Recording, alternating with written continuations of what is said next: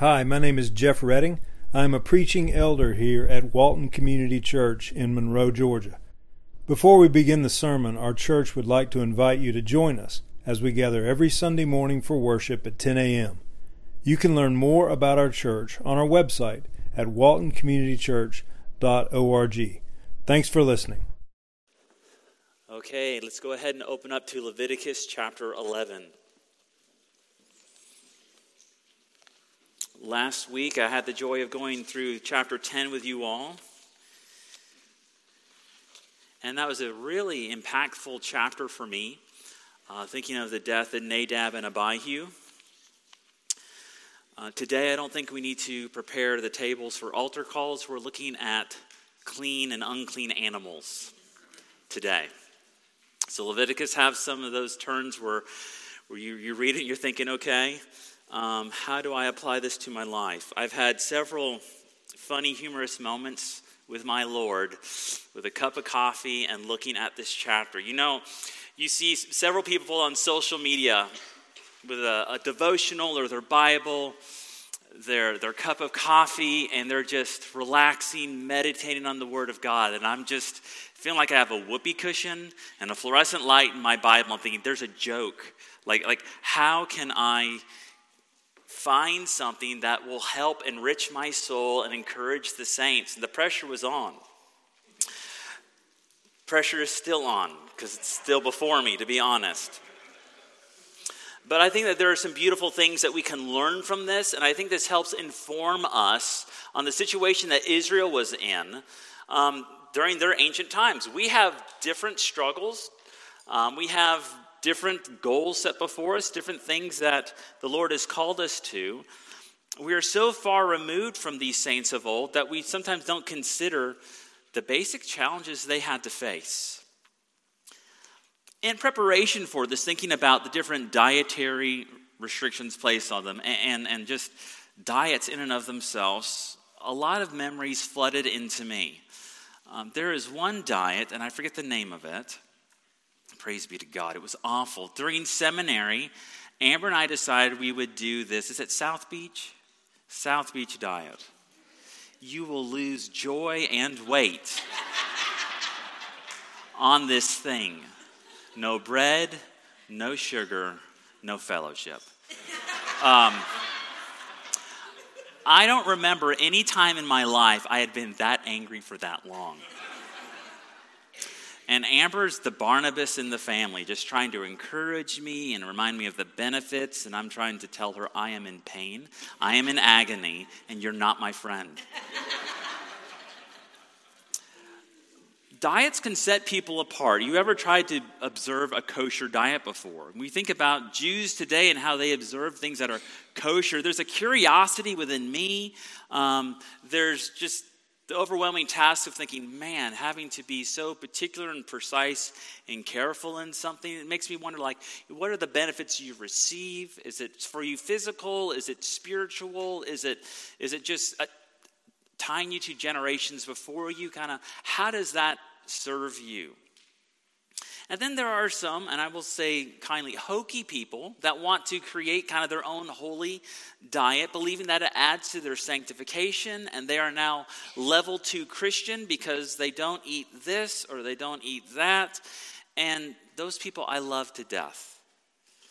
Amber and I have relatives that had certain kind of breads or cereals that they ate because a Bible verse was on the package and it was presented or preserved a certain way. And we just say, God bless you. I'm going to Dunkin' Donuts and you do what you want to. That's fine. I don't think you're a higher level Christian in holiness. I just think you're disciplined. So that can be good. I'm hoping that as we go through Leviticus, we come across obscure chapters like 11, and we remove some of the mysticism or some of the idea that I'm going to create my own special sect of Christianity, and then we're going to flex towards others. The hilarious thing about chapter 11 is many of the animals that are listed here are linguistic guesses. The people translating this that know Hebrew, they didn't do so with a zoology book and say, that is the exact rabbit Moses was talking about here. And not only that, not only is it hard for us to find the words to tag on an animal, this was thousands of years ago. Animals migrate. Some become extinct. New things kind of show up. So to know exactly what is happening, mammal for mammal, bird for bird, fish for fish, insect for insect, it's virtually impossible. But I still want us to go through this and consider what Yahweh is instructing Israel to be obedient in. Again, before we even get to verse 1, thinking about diet though, what's the first diet you can think of in the Bible? How about like chapter 2 of the Bible? He presents Adam and Eve in this garden. You are not to eat of this tree. Why? Is the tree too good? Is it so dangerous? Is it easy for us to choke on? Is it poisonous? Why on earth did God establish a diet first thing? And a diet is a very practical way in which someone can show obedience, submission, and purity. I don't think it's a wrong application, maybe to try and exercise some exercise on what you eat. But thinking about that was the first thing placed before Adam and Eve. Enjoy each other, enjoy this world, build a garden and expand it, and watch your diet. And it proved they were not submissive. And it proved that they esteemed themselves greater than God's law. And it proved that they thought there were delights beyond God's goodness and provision. And so they ate. Let's go ahead and go through chapter 11, 1 through 8. We'll be dividing this into a lot of clusters because I do know this is overwhelming, and most likely your life verse is not in this chapter. If it is, wow. Okay, so the Lord spoke again to Moses and said to Aaron, saying to them, speak to the sons of Israel, saying, these are the creatures which you may eat from all the animals that are on the earth. Whatever divides a hoof, thus making split hoofs, and chews the cud, among the animals, that you may eat. Nevertheless, you are not to eat of these among those which chew the cud, or among those which divide the hoof, the camel, for though it chews cud, it does not divide the hoof, it is unclean to you. Likewise, the saphan, for though it chews cud, it does not divide the hoof, it is unclean to you. The rabbit also, for though it chews cud, it does not divide the hoof, it is unclean to you. And the pig, for which it divides the hoof, thus making a split hoof, it does not chew cud, it is unclean. You shall not eat of their flesh, nor touch their carcasses, they are unclean to you. So if you notice at the beginning of this chapter, Moses and Aaron are together. In chapter 10, Yahweh approaches Aaron alone after the death of his sons, Nadab and Abihu. And the Lord is saying, I still am to use this priest. He is acceptable. He is your high priest. He works and functions as a mediator. But that was rare for Aaron to be alone with the Lord. We're going to see him coupled with Moses from now on.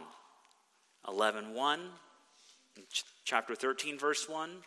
Chapter 14:33, chapter 15:1, Moses is going to be with Aaron as the Lord gives purification instructions. And the reason for this is Aaron has been charged with the task that he is to teach the people as they come before him at the tabernacle with their offerings.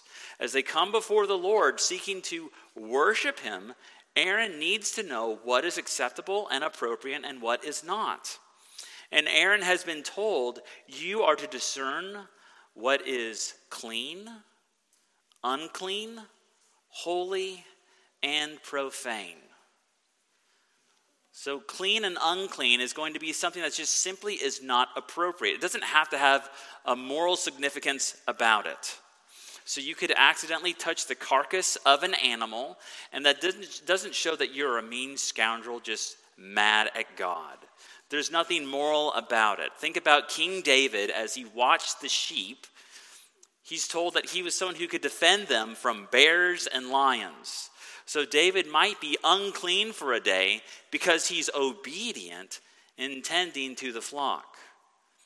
But then there are those things that are profane and that are evil.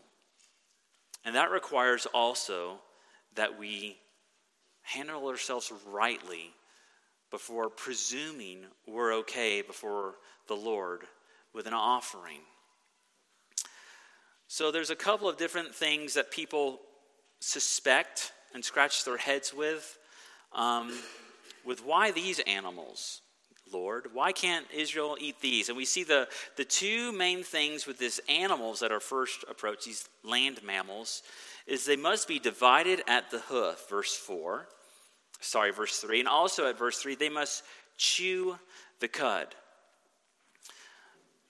So what's so special about a divide hoof or chewing the cud is what we're all left scratching our heads wondering.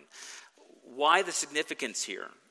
Some people believe that these have been marked out because those that don't have hoofs that are distinct in this way, or those that don't chew the cud, maybe they're unhealthy animals. Or maybe there's a danger in eating them. You hear this a lot about pork. A lot of people won't eat pork. God bless you, because of some of the things attached to it that aren't healthy. I'm going to eat pork till I die. You do what you want to do with pork, okay? But if you go through this entire list and you think about how the ancients cooked pork, beef, lizard, duck, whatever it might be, all of it had a high potentiality of being dangerous if not handled correctly. So I don't believe that the Lord is saying you can't have these animals because they're unhealthy. And in the New Testament, the Lord declares all things clean. So what's going on there? Well, now that you know me, you can die young? I don't think that's what the Lord's saying here. Some people believe, well, it's because of cultic worship. And I think that there's some possible truth in that. You're not to touch these certain animals because they are known to be in cultic practices. But goats and calves are like one of the most popular animals used in sacrifice. Some people, and I think this holds some weight, the Lord requires that they offer animals that are common, not overly wild or exotic or unknown, but there's something good in what is already known and observed and simple. Nothing exotic. I think even greater is these animals are not predators. God is the God of life. And you're not supposed to eat something that feasts on the blood. So you're to be clean in that what is on your diet is something that eats from the field, regurgitates and cycles it through and makes it clean. And instead of something that hunts for game. And this one sounds really wacky, but this is the one that I'm kind of convinced with. The animal's relation to the ground. I know that sounds kind of weird. But the land, the earth, is cursed. Those things that slither on its belly are not to be eaten. Those things that have its bare foot on the ground is not to be eaten. But those things that are elevated and raised are seen as clean. And I might be weird in that. At least I eat pork. I need to stop with those jokes. If you don't eat pork, I apologize. You're just healthier and more self-controlled than me. Now, notice how this sets Israel apart. Just this section right here. It makes them radically different from their neighbors. They are in a wilderness. They are limited on their resources. We don't have to go very far until we hit a Hardee's, and before that we have a supermarket. We can get food readily. They don't have a refrigerator. They don't have preservatives outside of salt to keep things edible for a long period of time. It is the Lord that feeds them in the morning with manna. And God has said to them, you're in the wilderness and you are restricted on what you can hunt and what you can eat. Do you see the sacrifice there and the dependence on God? Imagine a son one day going out with a spear or with a bow and arrow or something, or a sling. And the dad saying, no, not that. Why not? It's easy pickings here. It's unclean. There's a submission here. It also reminds them the daily task of eating brings them to the holiness of God. I have a mom that likes to make lists, and she has certain exercises and disciplines throughout her day. She has 3 earrings, I believe, and every morning she brushes her teeth, she puts on her 3 earrings, and while doing so, she says a particular prayer in relations to someone in the family, or she thanks God about something, or she works on a memory verse. Those little devices that she has, she uses it rightly to think about the things of God. That's a beautiful thing about our church. We have all these different things of which we partake in. We will have a benediction. We do the Lord's Supper, song, sermon, scripture, confession. These are great ways for us to connect and remind ourselves what God has done. So this diet here, reminds them when they are to eat, they are to keep themselves separate and holy. And I believe this also serves as a beacon for them being holy, because pagan nations, the Gentiles, look at the Jews and they think how peculiar they are. As we get further into Leviticus, we'll see this. Their wardrobe has to be specific. Their diet is specific. Their calendar is specific. Swine were very cheap and affordable. You can multiply pigs very quickly, and every ancient people enjoyed that simple fact. You want quick and ready meat, you'll have the pig. When it comes to their Sabbath rest, other nations looked at them and thought, these people, not only are they snooty with what they eat, they're lazy.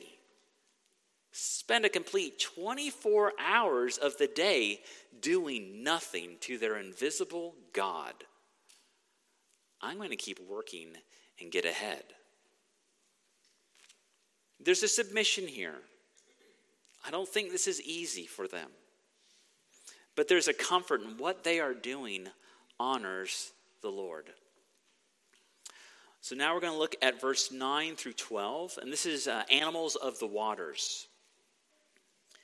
These you may eat, whatever is in the water, all that has fins and scales, those in the water, in the seas or in the rivers, you may eat.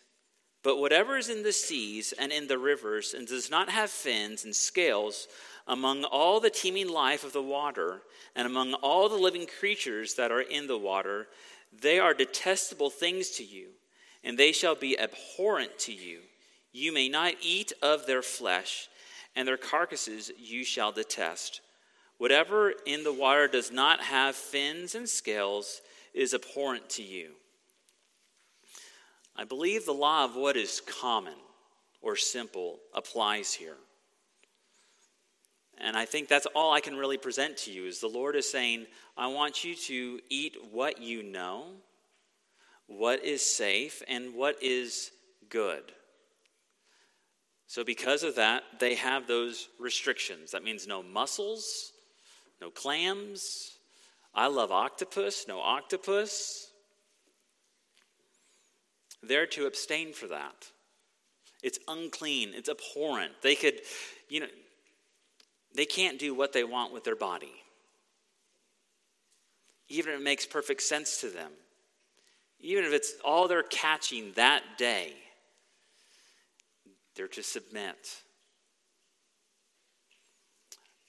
Beloved, I look at this and I think that makes no sense. And I want to sympathize with you. There are some things maybe your parents tell you. There's maybe some commands the Lord has said and it makes no sense.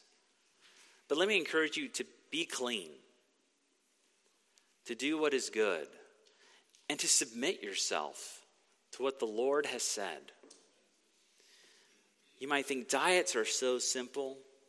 There are so many simple things that the world would entice you to do. It's no big deal. It's a big deal if the Lord has said not to. And just leave it at that. If the Lord has said no, it's a big deal. So now we're going on to animals of the sky in verse 13 through 20. These, moreover, you shall detest among the birds.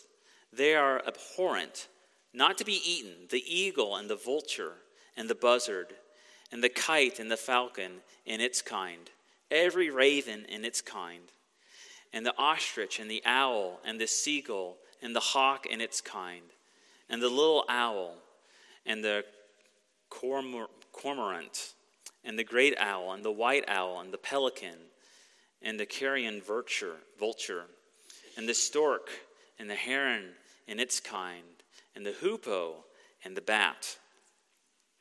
All the winged, and I'll stop there. So it appears that almost everything that has wings is restricted from their diet. We know that's not true. Turtle doves are allowed to be offered before the Lord. Most of these are carnivorous as well. They hunt for prey, and for that reason, I think that they are to abstain from that. And it's in this list particular where we find the most complex vocabulary and having the most difficulty in knowing what animal is what. So depending on your translation, you were either able to follow me very easily, or you just were scratching your head thinking, where did that pop up? Going to verse 20 through 23. These are the insects that they are allowed to eat or not allowed to eat. All the winged insects that walk on all fours are detestable to you. Yet these you may eat among all the winged insects which walk on all fours, those which have above their feet jointed legs with which to jump on the earth. These of them you may eat, the locust and its kind, and the devouring locust and its kind, and the cricket and its kind, and the grasshopper and its kind. But all other winged insects which are four-footed are detestable to you. So you might have the first distraction of it's an insect. Yes, it's insects. The Lord is going to be blessing some and also saying others are not clean. If you are in middle school, you probably know insects have how many legs? Come on. 6. Kids, you're failing me here. Yes. So why is he mentioning 4? And that's a euphemism, or that's just an artistic way of saying these insects, they crawl. What makes them clean is they have a joint on their feet. So it elevates them in a sense when they're on the ground. So if they can jump, if they can fly, it's clean. And if it slithers, not so much. When going through my study of this, Albert Mohler, the president of the seminary I went to, actually preached through Leviticus. And he confessed that he ate a bug when he was 12. It's not that appetizing to think about. I've eaten a bug before too. Not that appetizing. But when you are desperate for food, and in some cultures they're seen as delicacies and great options, you eat what you can. This is a day and age where you cannot be picky. You have to make sure that you have enough strength for today and that you'll be prepared for tomorrow. I want you to think about some of the famines that hit God's people of old. To actually be in a state where you have to go to the field, and look for that which hops or which flies, and to evaluate its foot and its joint. We have in verse 24 through 40 the things that bring defilement and how they are to care for themselves if they handle these animals. So we have creatures of the land in verse 24 through 28. By these, moreover, you will be made unclean. Whoever touches their carcasses becomes unclean until evening. And whoever picks up any of the carcasses shall wash his clothes and be unclean until evening. Concerning all the animals which divide the hoof, but do not make a split hoof, or which do not chew cud, they are unclean to you. Whoever touches them becomes unclean. Also, whatever walks on its paw among all the creatures that walk on all fours are unclean to you. Whoever touches their carcasses become unclean until evening. And the one who picks up their carcasses shall wash his clothes and be unclean until evening. They are unclean to you. So there are some distinctions in this, that if you simply touch the dead body of an unclean animal, you are unclean. Now, you could touch an unclean animal that was alive. That was allowed. You couldn't offer it, you couldn't eat it, but you could shoo it away. You could even ride on it or use it for whatever you might need to use an animal's strength for. But if it died and you touched it, you were to be unclean, but only unclean for a day. Now, this is good news because we live in a world where we don't know what's going to happen in just a couple of moments from now. And we can have the best intentions of what we do and have a plan for the day. But then imagine if you're going to present something to the Lord. You want your sins forgiven. You want to show appreciation and gratitude for what he's done.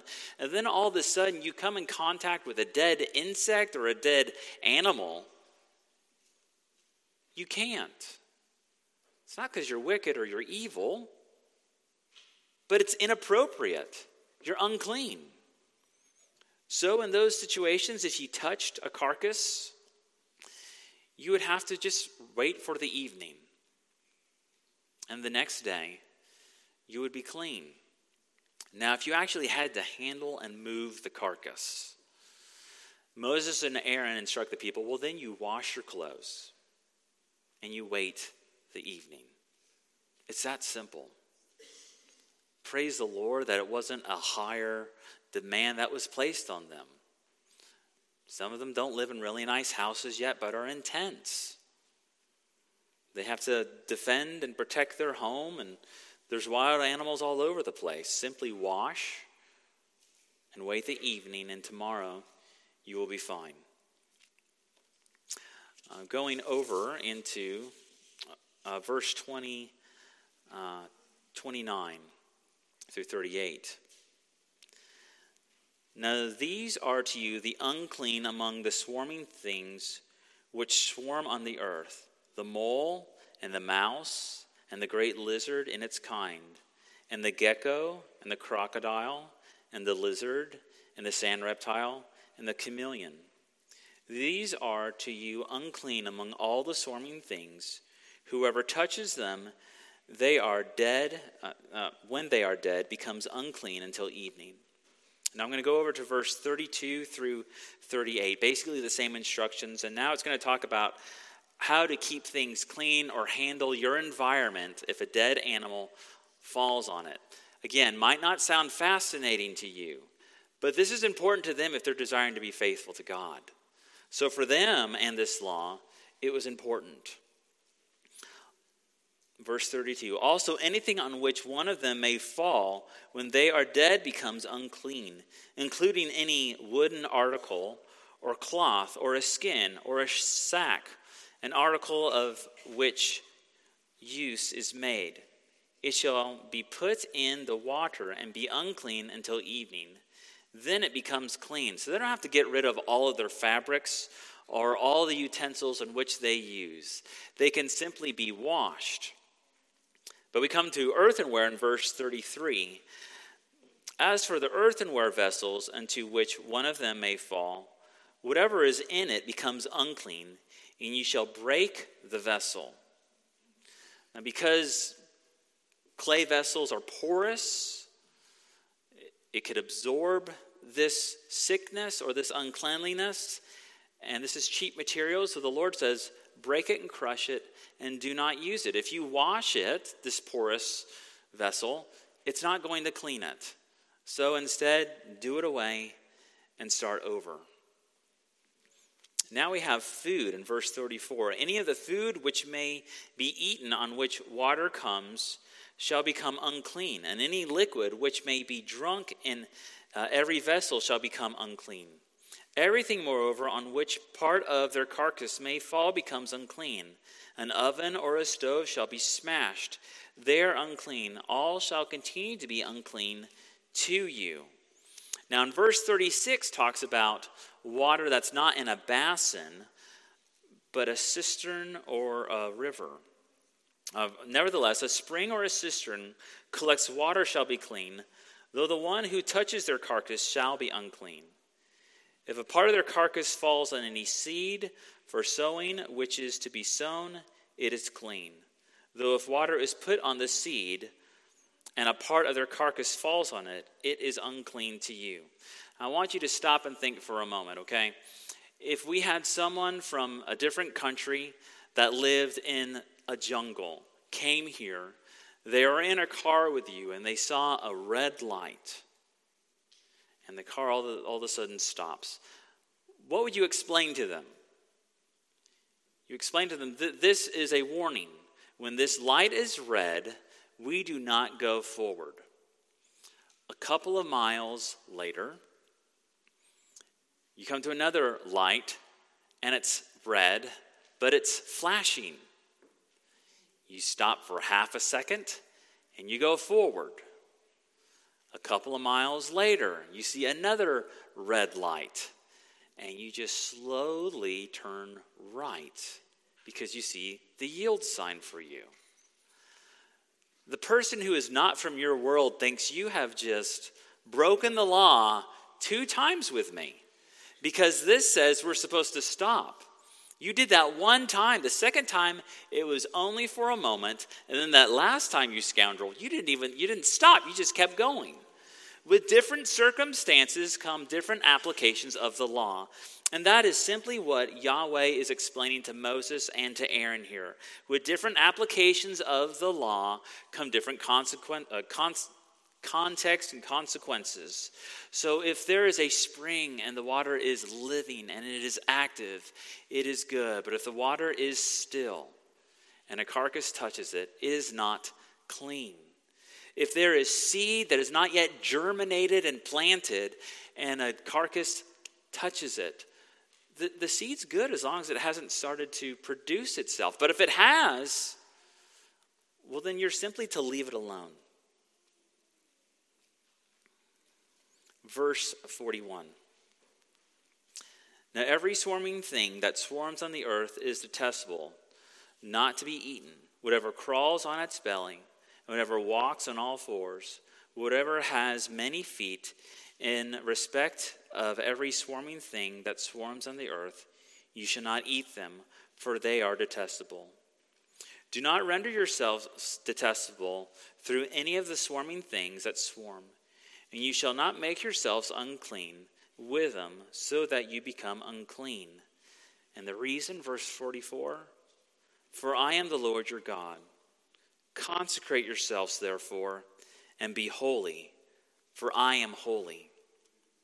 And you shall not make for yourselves unclean with any of the swarming things that swarm on the earth.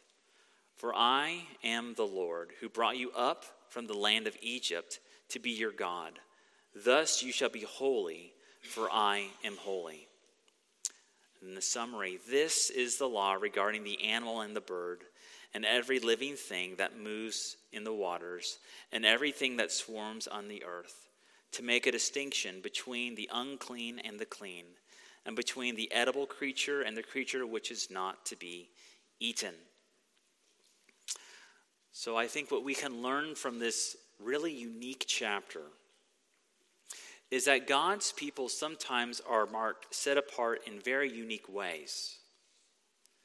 There are some laws in which we still rest ourselves under, and the world would say, that's a bit much. That makes no sense.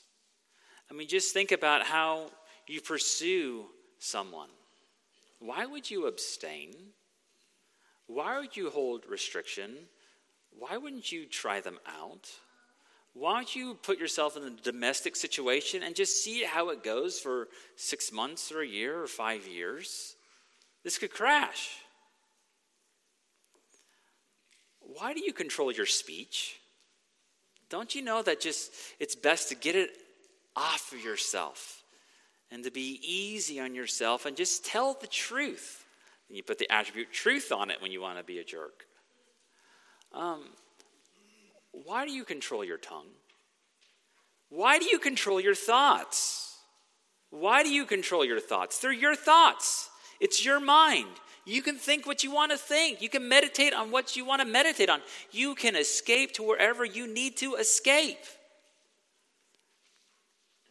And we're told to keep our thoughts captive and to meditate on what is good and what is pure and holy. This chapter shows us that we are set apart, and oftentimes we look foreign to the world. This chapter looks foreign to me. And in our age, we should look foreign, loving, but foreign to the world. These daily diet practices remind us God is holy. God just isn't loving and understanding and compassionate and merciful and mighty to save. But God is holy. Let's live clean lives in the daily activities that we perform. And when no one is there, let's still encourage ourselves to live holy. And I believe this law reminds us to seek his holiness. No, son, we're not going to kill that animal. We're seeking and we're longing after God's holiness. We want to approach him. We want to find him in our obedience. We want to serve him with clean hands. Let's seek the Lord. I'm going to do it. So Jesus talks a little bit about the dietary laws in Matthew and Mark 7. And I only bring this up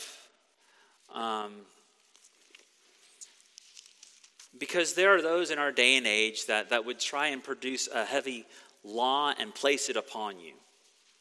And try and tell you that you really can't follow the Lord unless you observe Old Testament laws.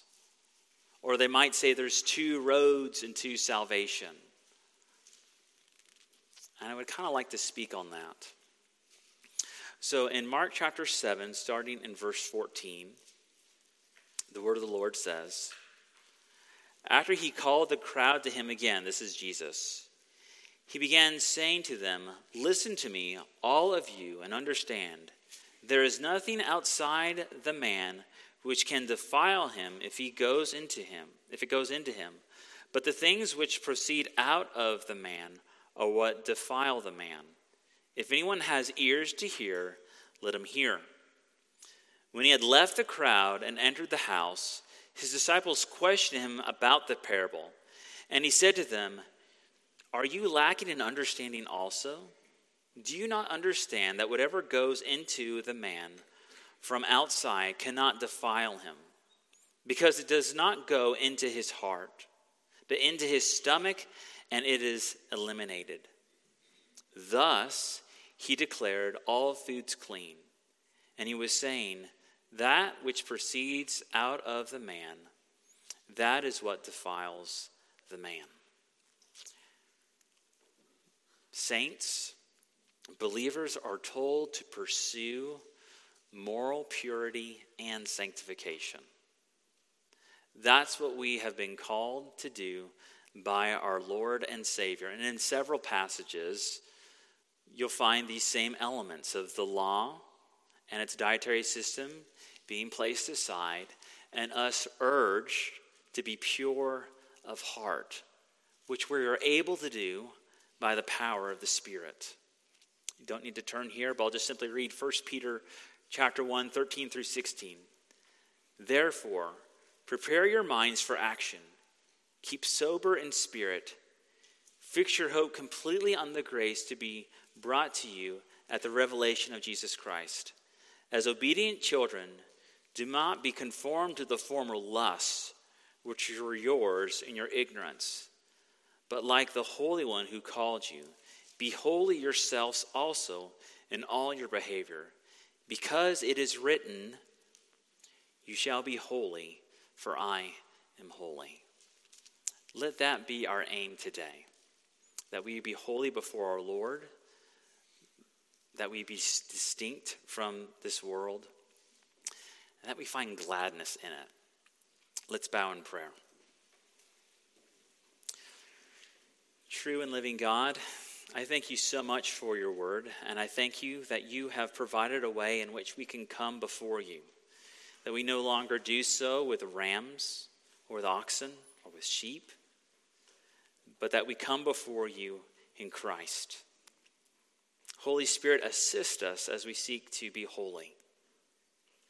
We pray that you would kill sin within us. We pray that you would grant us a victory, and that in this, your goodness would be on display. We ask this in Christ's name. Amen. And now is a time in which